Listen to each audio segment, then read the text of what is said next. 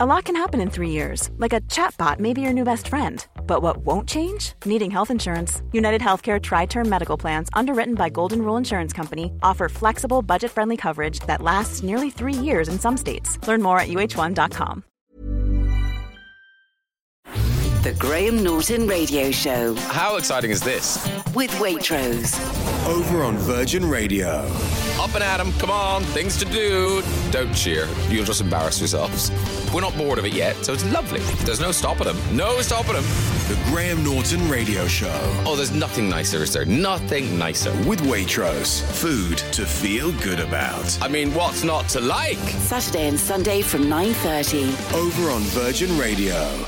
Welcome to the show. Vassos is here. Aloha. Rachel's here. Greetings. And very soon Stephen Bartlett will be here. Tell me about Stephen, Rachel. So Stephen is an entrepreneur. He is host of Europe's #1 podcast, The Diary of a CEO. You might have seen him on Dragon's Den. And he has written this book with some actually very practical, useful ways to live your life. 2 that have stuck out for me. He says if you're trying to negotiate with somebody, whether that be in business or marriage or parenting, you've got to start with a shared point of view. Okay, so you find that common ground and you move from there. And also, again, if you're trying to change somebody's mind, instead of just firing statements at them, even if these are statements of fact, statements of truth, you need to ask them a question. Get them thinking, get them engaged. Tell me more about Stephen Vassos. Well, I've just been listening to Europe's #1 podcast, which he hosts, Diary of a CEO, and the latest guest is Rainn Wilson, who you, or definitely your teenage kids, will know as Dwight from The American Office. And just sort of like 45 minutes into the podcast, he just dropped something which really made me sort of stop and pause and think about. And I thought, that was just in amongst the gold was this. And I know maybe you'll have heard it before, but I hadn't. And it's amazing. We are not human beings having a spiritual experience. We are spiritual beings having a human experience. How about that? It just makes life so much more bearable instantly. Yes. And also more interesting. Yeah. Laughter therapy could help heart disease patients. Also, another story you might cover today. Ryan Reynolds cashes in on Wrexham's success by launching new range of lagers. Beer goggles don't work. It's all about Dutch courage. World's most expensive cheese sells at cheese auction for $32,000. For a bit of cheese. It's a cheese. How much cheese? It's not that much cheese. Not enough. Adele defends fan who was told to sit down at Las Vegas concert. Good on Adele. Revellers flock to pub selling Britain's cheapest pint at the same average price as in 1997, and that pub is in Blackpool. It's called the Ardwick. I opened at 11 o'clock yesterday.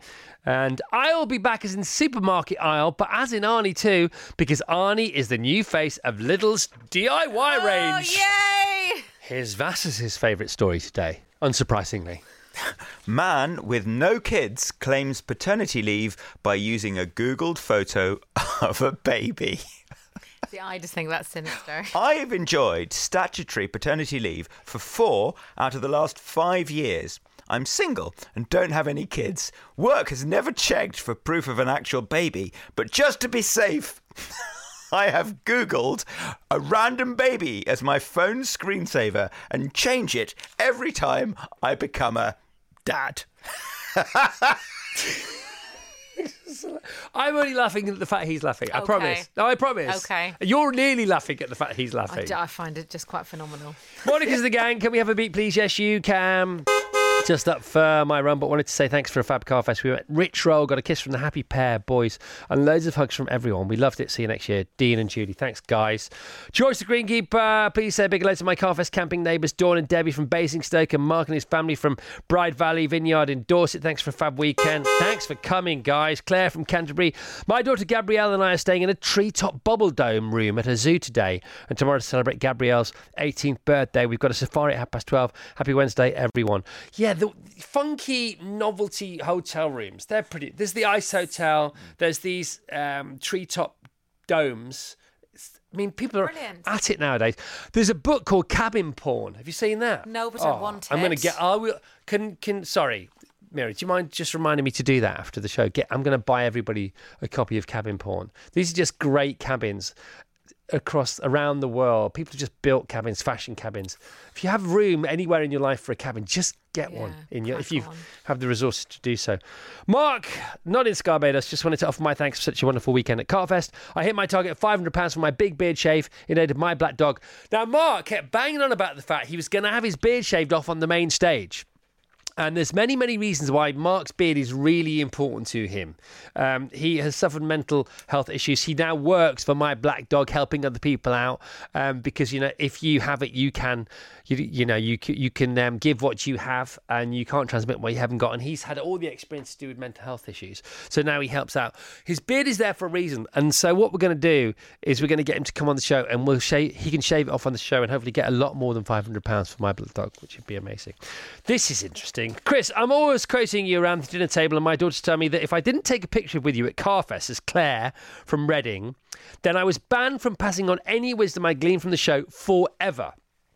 So I did get a photograph with you at Carfest. I also got a cheeky cuddle as part of my 12 hugs during the Happy Pair. The Happy Pair finish off every talk with this 12 hug routine. It is called the heart hug. So if you hug somebody from the side, which can often be a lot more appropriate than full on, then you should make it your heart side. So it's a heart hug. And it does make a difference. It makes you think about heart to heart, literally. But Claire, as she had a picture with me, she gave me a hug in this picture, and she's now sent me the picture. And can I just thank her for this? Because as you can see, as she's hugging me, what she's done is she's gathered my top up at the back so I look really skinny.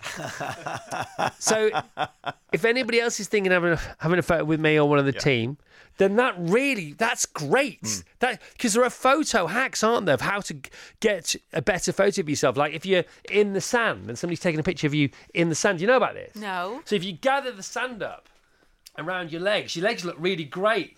Look really lean and long because you've sort of, you've got sand aid. And there are other tips like that. We just touched upon before 7 o'clock in the Before the Show about this mega, what's it called? The Megasphere, which is this new 580,000 square foot pixelated dome, which looks like a projection into the sky in Las Vegas. And it's part of which hotel is it, Mira? The Venetian Resort, and you can see it from hundreds of miles away, but it's a screen. It dwarfs the whole of Las Vegas. I'm sure it's going to be featured in the Las Vegas Grand Prix weekend. When is that, Massos? November the 19th. Have you heard about how much the rooms are going for in the Bellagio for the 4-day weekend now? Go on. $1 million. What? It's $1 million for a room in the Bellagio for the Grand Prix weekend. And I don't think there are any left. It's ridiculous. I know. Rachel, I know. But where do you draw the line at somebody else's luxury if one indulges in luxury oneself? You can't throw stones. No. You can't throw diamonds. But talking of the mega sphere, we're going to get one, aren't we, Felix? Apparently we're getting one in the UK, in London, in Stratford, which is, I think it's an identical copy of the one in Las Vegas. No. 17,500 seats. And I don't know. I think I'm for it. I think that'd be really cool. Right, so we sit inside them. So it's like the O2. So you sit inside it, but it's also got this amazing LED screen, 19,000 by 13,500 pixels. But so it's clearly a double-sided pixelated screen because you can see what's going on in the screen inside and therefore outside. Yeah. So we'll see it from here then. 100%. And you can put adverts on it.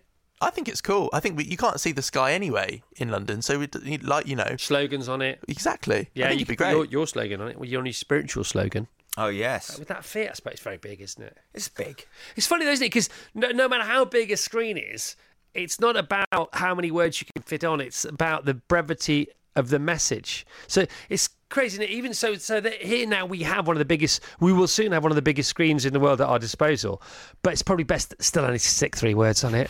Do you know what I mean? Yeah. Most people get bored. Here now. Yeah. In Tottenham Court Road, I went past it yesterday. Where the IKEA is going to be? Yeah. They've, the big blue IKEA bags? Oh my God. They've just built a so massive exciting. one of them with the handles. Stop and don't need anything else. No words. I wonder, even in London, on Tottenham Court Road, whether the hot dogs are going to be 69p still, or will they be like 6.90 because they're in London? Because that's what they're famous for, isn't it now? Sorry, there's going to be an IKEA Don't you know on this? Tottenham Court Road? They're already warming up with one. There's one on Oxford Street anyway. What? Now? Oh, There's no, a little sorry, that's mini the one. same one, I think, on Oxford Street. Eh? I think it's close. It's in the old Top Shop. Oh, this link was really good. It was podcastable up until this point. We've gone rubbish on our own show. Craving some great 80s music? Play Virgin Radio 80s Plus. On DAB Digital Radio, on the app, on your smart speaker, and at virginradio80splus.co.uk. I got my mind set on you, even if we're just dancing in the dark. Love Chris Evans. Woo! Love the 80s. Virgin Radio. 80s Plus. All right. The big dog is in the house. Let's give him the big intro, Vassar. He's the dragon, carb in the dragon's den with a roar as big as anyone and a podcast bigger than everyone. His new book, The Diary of a CEO, The 33 Laws of Business and Life, is out tomorrow. So, never bet on odd when you can bet on Stephen Bartlett. All right, Stephen, welcome to the show. How are you, my friend? Oh, my God, your energy has woken me up. It's so nice to be here. The Diary of a CEO, the podcast, and now the book, The 33 Laws of Business and Life. Okay, stay tuned for the next half an hour because there's going to be so many takeaways. If you can't hear the whole conversation, download the podcast from wherever you get yours from 10 o'clock this morning, Chris Evans Show, because Stephen's interview will be the majority of today's podcast. Steve, welcome. Thanks for being here. Thank you for having me. Congratulations on the book. The book is absolutely awesome. I've basically been awake for the last 72 hours when I read your book last night, and I couldn't put it down because we had our festival this weekend. So it was a big day. Spent the whole day at Red Bull yesterday. Got home, started to read your book. Thought this is the real deal, mate. So congratulations. Oh, you're so kind. For people who don't know who you are, give us a bit of a potted history. Tell us. Let's fast forward because we haven't got time. To 17, 18, 19 years old, and then a bit of big blue slide, bit of investment, and then we'll get to the book and then we'll crack on from there. Yeah, TLDR of it, came to the UK when I was a kid from Africa, was born in Botswana, was very insecure growing up, I think because I was the only sort of black kid in a pretty much all-white area. We also ended up being the poorest family in the area. And you understand the value of anything by the context in which you see it. And the context in which I saw myself had implicitly taught me that I wasn't enough. So the other confounding factor is my parents, my mum in particular, because I'm the youngest of four, they didn't parent me after the age of 10. And so you have this kid that wants stuff in life, but has this huge void of independence to go and experiment to get it. And that's really where my sort of self-belief comes from, which is my defining characteristic. Not good in school, dropped out, got kicked out, got unexpelled by my teacher. I did that show, What I Lied to You, the other day, and my head teacher came out and said, we unexpelled him because he made the school so much money. And then they expelled me in the last week of school when I could no longer make them any money. And went to uni, drop out after one lecture, decided to start business. Parents... My mum in particular told me she wouldn't speak to me again if I did. I pursued that, did that for a good 10 years now. What was the business? What was it? At the time, it was a website called Wallpark, which was trying to bring physical notice boards on campus online. And then I went on to start building social media and software businesses, which is what I do now, marketing and software. Tell us about the blue slide, the big blue slide. Yeah, one of the first things we did when it's such a stupid decision in hindsight, but it is just what it is. I was 21 years old and we took a large investment into my company, and one of the first things I bought was a £13,000 large blue slide with a ball pool before we had desks in the office. Or a sales team. I'd asked all the team members, I said, well, you can all pick one thing for this new office, this warehouse we had. My thing was the blue slide. Someone wanted a basketball court. And so that's what our office was. It was absolute madness. But as I talk about in the book, that was probably one of my best decisions in hindsight. Reversely engineered. So it's a 15,000 square foot office. You had 12 employees. Well, so it ended up being 15,000 square feet in that building. When we first moved in, it was slightly less. It was less than that. Still quite big. Yeah, but it was 15,000 feet by the time I moved out. It's like 14 and a half. Over 3 floors. So but everybody wanted to come and film the slide, didn't they? Everybody. And this is what I'd learned in hindsight, was that the most absurd thing about your business or company or brand will say the most about your brand. And that blue slide, every single time we had a reporter, whether it was the Gadget Show or the BBC or you name the channel, Vice News, they came down with a production company and did a documentary. They focused on this big blue slide because the blue slide told you a story about who we were. We were young, we were disruptive, we thought differently. And as I write in the book, the most the most useless, absurd thing about your brand will say the most about your brand, not the most practical and useful. Yeah. And the best example I can give is my girlfriend joined a gym in Canary Wharf, and she came home and she went, "Babe, there's this gym in Canary Wharf. They're amazing. They even have a 100-foot climbing wall." And we all do that. And what she was actually saying to me there is, if they have a 100-foot climbing wall, think about everything else they have. The most absurd and useless thing about your business says the most about it. I've joined that gym. I have never, ever, and people will know because they know which gym I'm talking about, I've never seen anyone go near the climbing wall. But when I sell that gym to my friends, I mention the 100-foot climbing wall. And you see the same thing in big brands today. Brewdog have the beer fridges inside... Beer showers. Beer showers inside their hotel rooms. People don't talk about the pillows and the mattresses. Yeah. They talk about the most useless and absurd thing about the brand. Inefficiency and illogicality when you're building a brand does a tremendous amount of work to tell the whole brand story. Yeah, well, it screams culture. It's like you speak to culture a lot in the book, and I know you speak to culture life generally. You speak about companies being a company of people, not the building they're in, etc., etc., etc. But the culture, and the culture, therefore, is the source of, or the manifestation of the mindset, which is the source of the voice. So you don't talk about the product, but what you're describing is the people who are producing whatever it is you're going to engage with. And they talk about, I still know this great guy who's one of the greatest salesmen in the world. And he once said to me, "What do you think is hardest for me to sell?" Double glazing, which is where he started, washing machines, Porsches, by the way, he sold all these, or private jets. And I said, washing machines. I don't know why, because there's more of them, white goods, and we all need one. He said, no, they're all the same, because I sell myself first and then whatever comes in. And it's very similar, isn't it? Mm-hmm. It's not dissimilar to that. So much in the book. We're sitting here in Virgin Radio, Richard Branson, Virgin. I wanted to work for Richard Branson all the way through my teenage years because of these legendary Christmas parties the Virgin brand had. For the fact that he famously, his blue slide was this boat in Little Venice because the Virgin headquarters were a houseboat. It was just cool. Do you know what I mean? That kind of thing. I mean, that's what I met Richard about 6 months ago. And if you think about Richard's story, in order to promote the brand that is Virgin, he did useless and absurd things. Yeah. He took these hot air balloons and drifted them across the ocean. And the story became even better when he nearly died.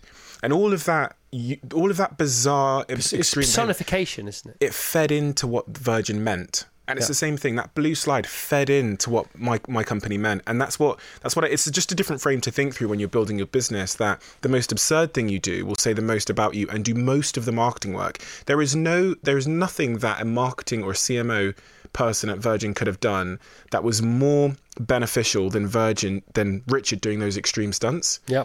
And Red Bull, another prime example, throwing people out of a spacecraft and free falling to the earth. In space, yeah. The most absurd thing you do says the most about you, and it's a different frame to build brands around. CFOs won't typically let you do that because they will want an ROI, and so in the blue slide analogy, they'll want to know how they're going to make £14,000 return on investment. They'll want to know how that £13,000 slide will make £14,000 in cash. Yep. Founders who are so entrenched in the brand's values will do this kind of thing fluently, which is exactly what Richard did. He knew exactly what Virgin were. They were a disruptor. They were innovative. They thought differently. So he lived his life as a personification of that brand. And within there, from a shareholding point of view, lies risk and therefore growth. Because you have growth companies and you have value companies. And the value companies are glacial, but they're pretty firm and solid. Not always, but, they're the safer bet, if you like. But they're the least exciting and the least exponential. Mm-hmm. Speaking about Red Bull there. To be at Red Bull yesterday was really interesting. So I'll talk about it more tomorrow on the show. But to be there yesterday was really interesting because every Tuesday after a Grand Prix, they have a debrief. Right. And they have a big theatre at the Red Bull factory. Have you ever been? No. You'd love it. You'd love it and they'd love you. And you should go and speak there. It's great. I'd love to. I sort of accidentally ended up speaking in front of 1,200 people yesterday. It was hilarious for so many different reasons. I was there for my son's work experience. I was waiting in the car park. And Christian Horner, who I know, said, do you want to come to the debrief? I went, yes, please. So 1,200 people, the whole factory stops, 1,200 people going to the theatre. Christian starts a proper, serious post-Formula One race debrief with the head strategist, questions and answers from his workforce, and then any other business. And at the end of it, he said, Chris Evans is here. He's here for no. He said, "Chris, do you want to get up and say a few words?" That's another story, right? And I thoroughly enjoyed it. It was a very unexpected, fantastic day out. But to be there was really interesting because they are currently right now at the top of their game. You know, to be there 2 days after they've won another Grand Prix, they've won the first 13 out of 22 Grand Prix this year, and they'll probably win the other 9. I mean, anything can happen, but they'll probably win all the races this year. But to be there in the middle of that, speaking to your disruption and the alchemy, which the ROIs can't explain. Mm-hmm. You know, there's a department in sorry, I'm talking like it's your interview, but I think you might. I think you might like it. Yeah. You just enthuse me. And so there's this department they call the Heritage Department, which sounds like the past. No. They are the department who are given all the cars that are no longer needed for R&D or to win races. And Red Bull say, do what you want with them, just get us some publicity. So the last thing they did was they took the RB7, which was a Sebastian Vettel World Championship winning race car. This is 2 weeks ago. They took it to Australia and drove it as fast as they could on the sand in a desert, a Formula One car. How hilarious is that? Yes, they did. That's what you're talking about. That's the sort of stellar version of the blue slide, isn't it? Yeah, 100%. And they're a brand that personifies it. If you go on their Instagram right now, what you will not see is their product. I challenge anyone to go on their Instagram and try and find their product. What you will see is them doing these absurd stunts. They are, in my view, they are in Richard Branson's footsteps, in his wake. They're copying his blueprint, and they're a real strong founder-led business. I believe they're still owned by the family, if I'm right. 100%. And that's how it's possible, because they're entrenched in the founding values. The minute you appoint a CEO to run that company, and you get a couple of generations down the line of that, they'll lose their way, and they'll go back to return on investment. How much money is driving this fast car on sand in the desert going to make us? And that's the wrong frame to think through. It's a short-term frame, but it's not an enduring long-term absurd frame, which is what we need. They enjoy their 20th anniversary next year, and they've just commissioned. They've got a competition between J.J. Abrams' company and Brad Pitt's company to make the 4-part documentary, the celebratory 20th anniversary of Red Bull, and they're still at the top. They haven't always been, because they had that terrible Renault period. But anyway, blah, blah, blah. Right, so the book we're talking about, to Stephen Bartlett, the man who's written the blimmin' thing, The Diary of a CEO, The 33 Laws of Business and Life. So much. And we can just, it's a pin a tail on the donkey conversation, because it's all gold. You can literally, I could get away with sounding like I've read this book and not read this book, but I really have read this book. Oh, I'm so... Tell us about the 5 buckets first. Let's start with the 5 buckets. It means so much to me, by the way. And do you know what? I've not had feedback, because the book has just sort of come out into the world. Well, it comes out tomorrow, but so to hear that from you and to believe what you're saying, it really means a lot to me, because you don't know. I sit in isolation and write this in the jungle, and then I come back to the UK, give it to my publisher, and then 6 months passes and I'm having this conversation with you. So just wanted to say thank you. The 5 buckets, which is law number 1, was an observation I'd had on my own life. And people always ask me, if you're young or if you're not, or if you're moving into a new industry, where should you focus? In fact, one of your colleagues asked me out there. The way that I look at it is there's these 5 buckets in our lives that we have to fill. And the story that I tell was, one of my friends in San Francisco had a man running up to him. This man was sweating, a little bit out of breath, and said to him about building rockets and doing these chips in monkeys' brains and all this stuff. Then this man ran off. Then my friend said to me when I was in San Francisco, he goes, that man was Elon Musk. And interestingly, until he said that man was Elon Musk, I thought it was someone that had escaped from an asylum or something. But the minute you hear that it's Elon Musk, you hear that this is an individual with 5 full buckets. In life, we have these 5 buckets, right? The first bucket is our knowledge, which is what we know. When we apply what we know, it becomes a skill, right? And these first 2 buckets, your knowledge and your skills, are the only buckets in your life that no professional earthquake can ever unfill. They're also the buckets that overflow to fill these last 3 buckets, which is your network, your resources, and your reputation. When you have knowledge and skills, you'll undoubtedly build a network that will lead to resources, and finally, reputation. Life can take away these last 3 buckets, but if you're a young person, the key takeaway here is when you're selecting that job, like I was at 16, 17, 18, 19 years old, don't select for reputation, a nice jobs title. Don't even select for resources, getting paid more. Focus on jobs that will fill these first 2 buckets, which is knowledge and skills. And for me, that meant spending 4 years working in call centres, which still today I cite as being the single most important professional experience I ever had. I spent 4 years picking up a phone and speaking to people about double glazing or artificial grass or conservatories or car insurance. And that skill of sales and communication has then translated to raising hundreds of millions in investment, to building businesses, to hiring thousands of people, having a podcast. And so it's just a frame to think through, which I think will set you up better for life. Okay, I'm just gonna play Lucky Dip here. Is that all right with everyone? Yeah. God, here we go. By the way, I'm not looking at the book, just to prove I've read it. Okay. Yeah. I'm going to go for leaning into bizarre behaviour next. Okay, so I've sat with, I mean, the world is changing at an ever-increasing rate. This whole AI conversation, the Web3, the blockchain, all of these interesting words. And what I've noticed over time, and when I looked at some of the stats from Ray Kurzweil, who's one of the world's leading futurists, is the rate of change in the world is only accelerating. He predicts that if you're 10 today, by the time you're 60, you'll experience a year's change in 11 days.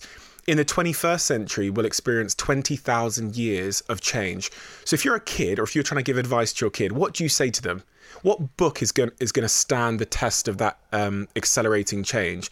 What we need is a different attitude towards change, which is what I call leaning in.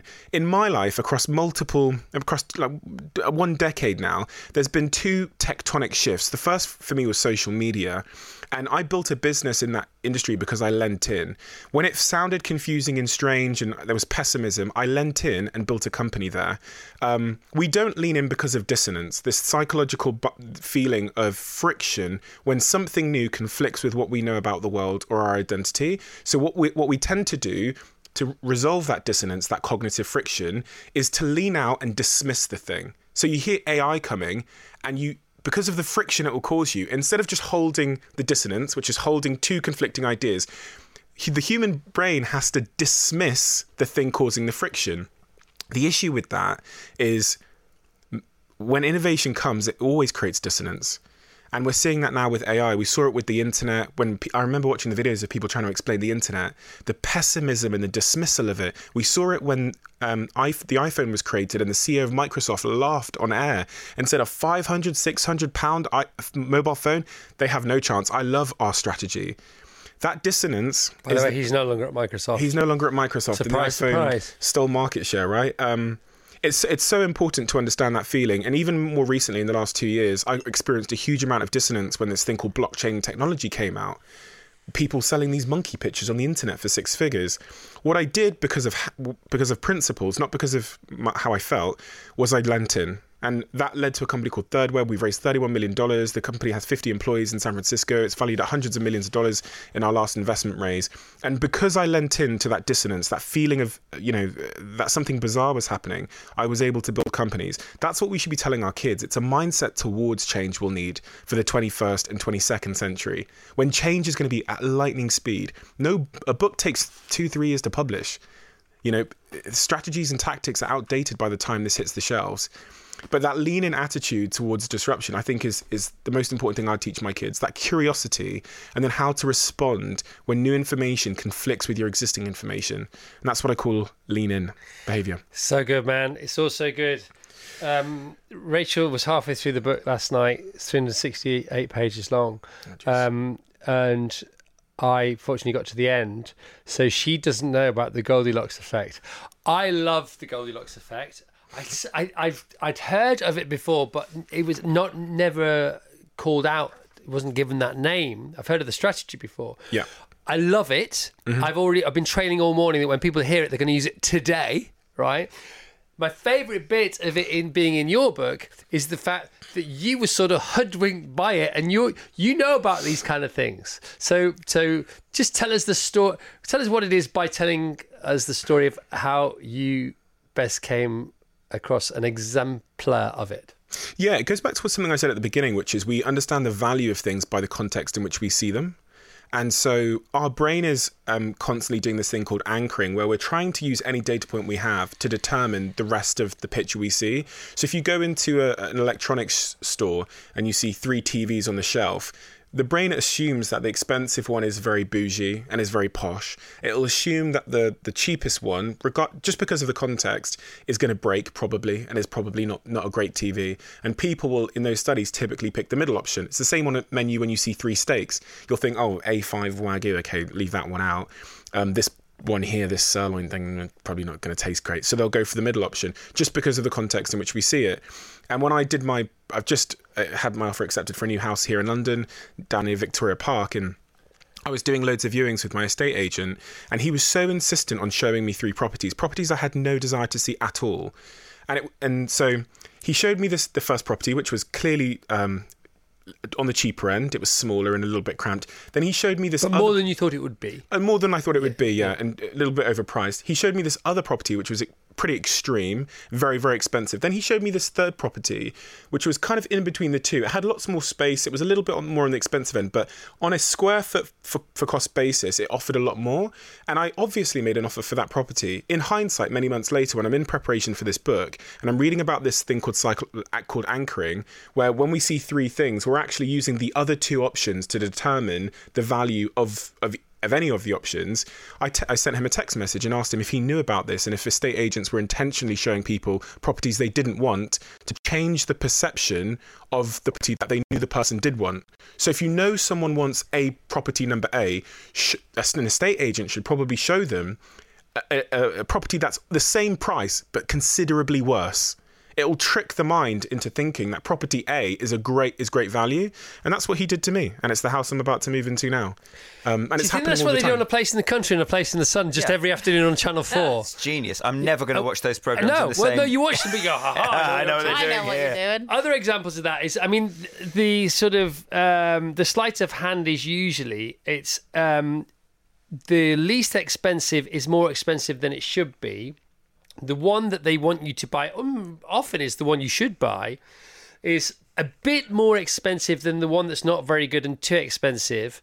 And then the third one is just so stupidly expensive. Mm-hmm. So the gap between the first two is much smaller than the gap between the middle one and the last one.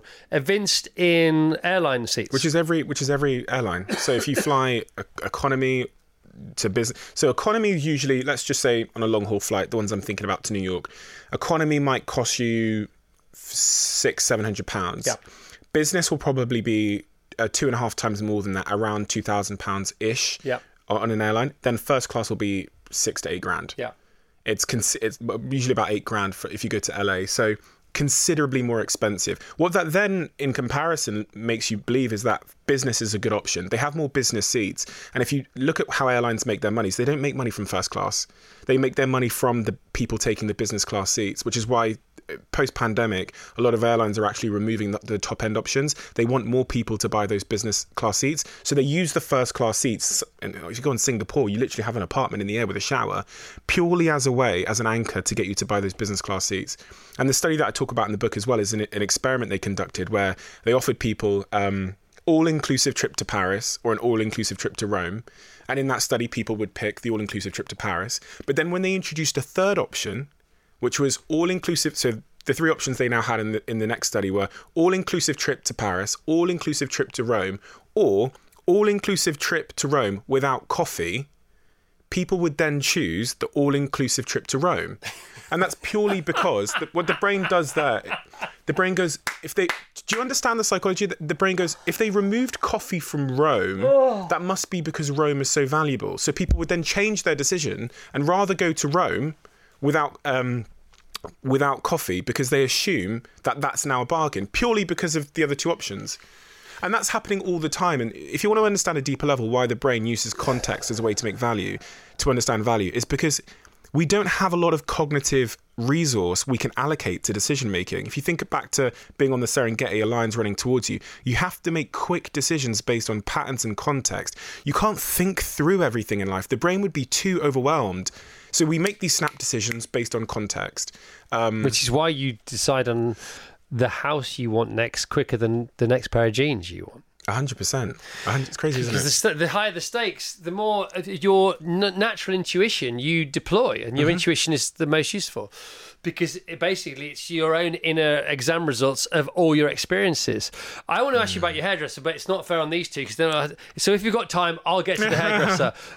Vassos or Rachel? So I got your book as a PDF, and what I kept doing, and you can see my photo roll now, it's all basically little snapshots of quotes and stuff from your book, because I thought it was great. I'm gonna pick one like Chris at random. Stop telling yourself you're not qualified, good enough, or worthy. Growth happens when you start doing the things you're not qualified to do. Yeah, I mean, I think this is kind of a message that's seen in many of the laws in the book, which is, I guess it comes back to this idea of imposter syndrome and belief. One of the things I do in the book is I try and figure out where beliefs come from. Self-belief, the beliefs that the earth is flat, the belief in climate change. How do we in order to change any belief, we need to understand where they come from. And it's my opinion, as is the title of one of the laws, that we don't actually choose any of our beliefs. And I say that and I pause because I like the uncomfortable feeling it gives people. But if I held someone you love at hostage and I said I was going to do something bad to them unless you believe now that I'm a spaghetti monster, there's nobody listening right now that could actually change their belief. You could lie, but even if everything was on the line, the most important thing in your life, you couldn't choose to believe something else. And if you understand that you're not choosing your beliefs, you then have to go in search of how beliefs are created. And as I say in the book, they come from usually first-party evidence that we've subjectively accepted as truth. Doesn't mean it is true.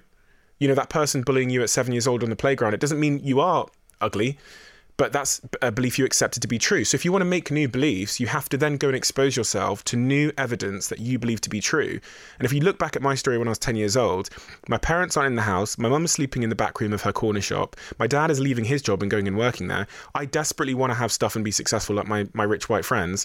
So I start conducting experiments. And at 10 years old, I acquire so much evidence that if I need them Rockport shoes or that new BlackBerry phone, I can figure out how to make that money.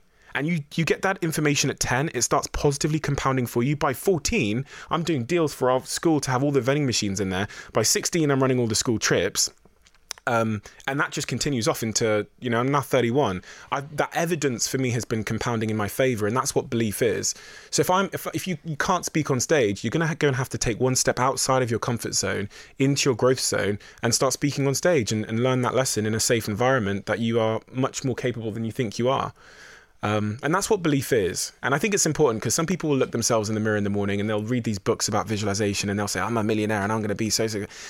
You're lying to yourself and your brain knows you are.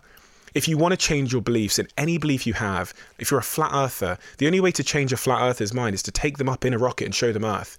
They don't believe NASA. They don't believe the source. So it has to be first-party evidence. Tim Peake talked about flat. Oh, really? We had Tim Peake at our festival. Oh, really? And we asked him the flat earther question, and he said even then they wouldn't believe you. And then Alan Watts talks about it, and he says the one way you could prove to a flat earther that the Earth isn't flat is that you start off in London and you get them to traverse the globe from a latitudinal point of view, and they end up back in London. But even then they would say, well, it may be cylindrical, but it's not round. And you'd have to take the North Pole to South Pole.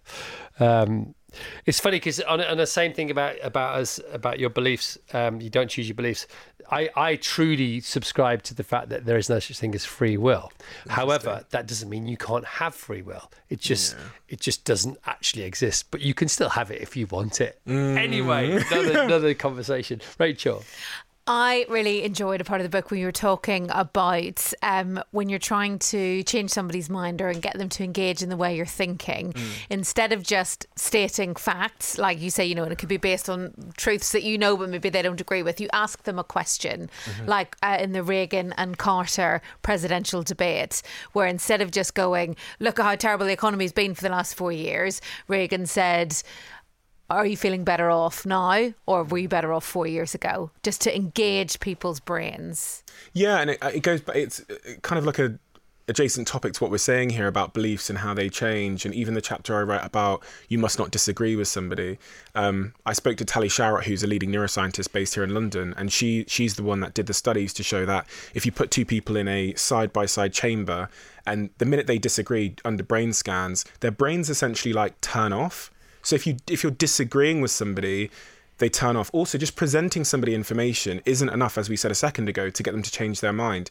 What Reagan did so well, which has now been replicated by pretty much every presidential candidate since, is he had a significant deficit on in the presidential race going into that last debate. And instead of just stating to the audiences listening, I think it was like 80 odd million people, that the economy is better, he posed the question to them.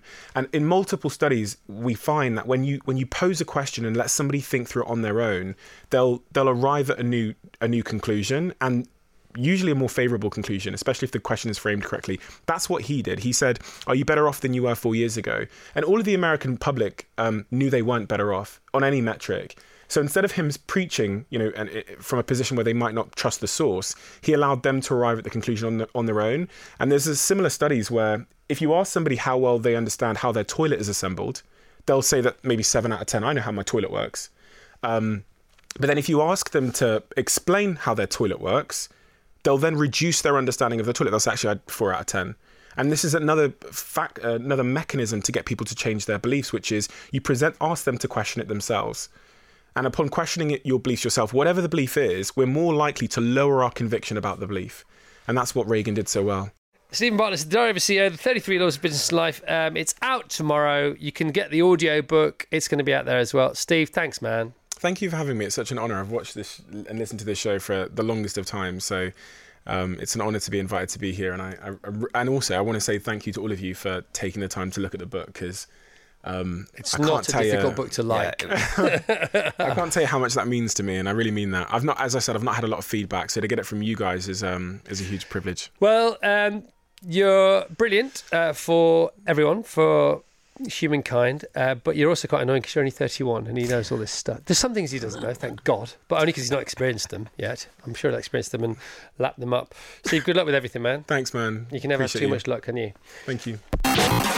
Love music? Love interviews with lovely musicians? Search Virgin Radio UK on YouTube to find brilliant album specials with some of the shiniest lights on our playlist, including George Ezra. This is going to be something I'll remember, and that's a really lovely thing. I don't think I was able to do that in the past. And James Bay. Come on, let it go. Don't you agree that everybody needs someone when they feel alone? Watch all that and more at youtube.com/Virgin Radio UK.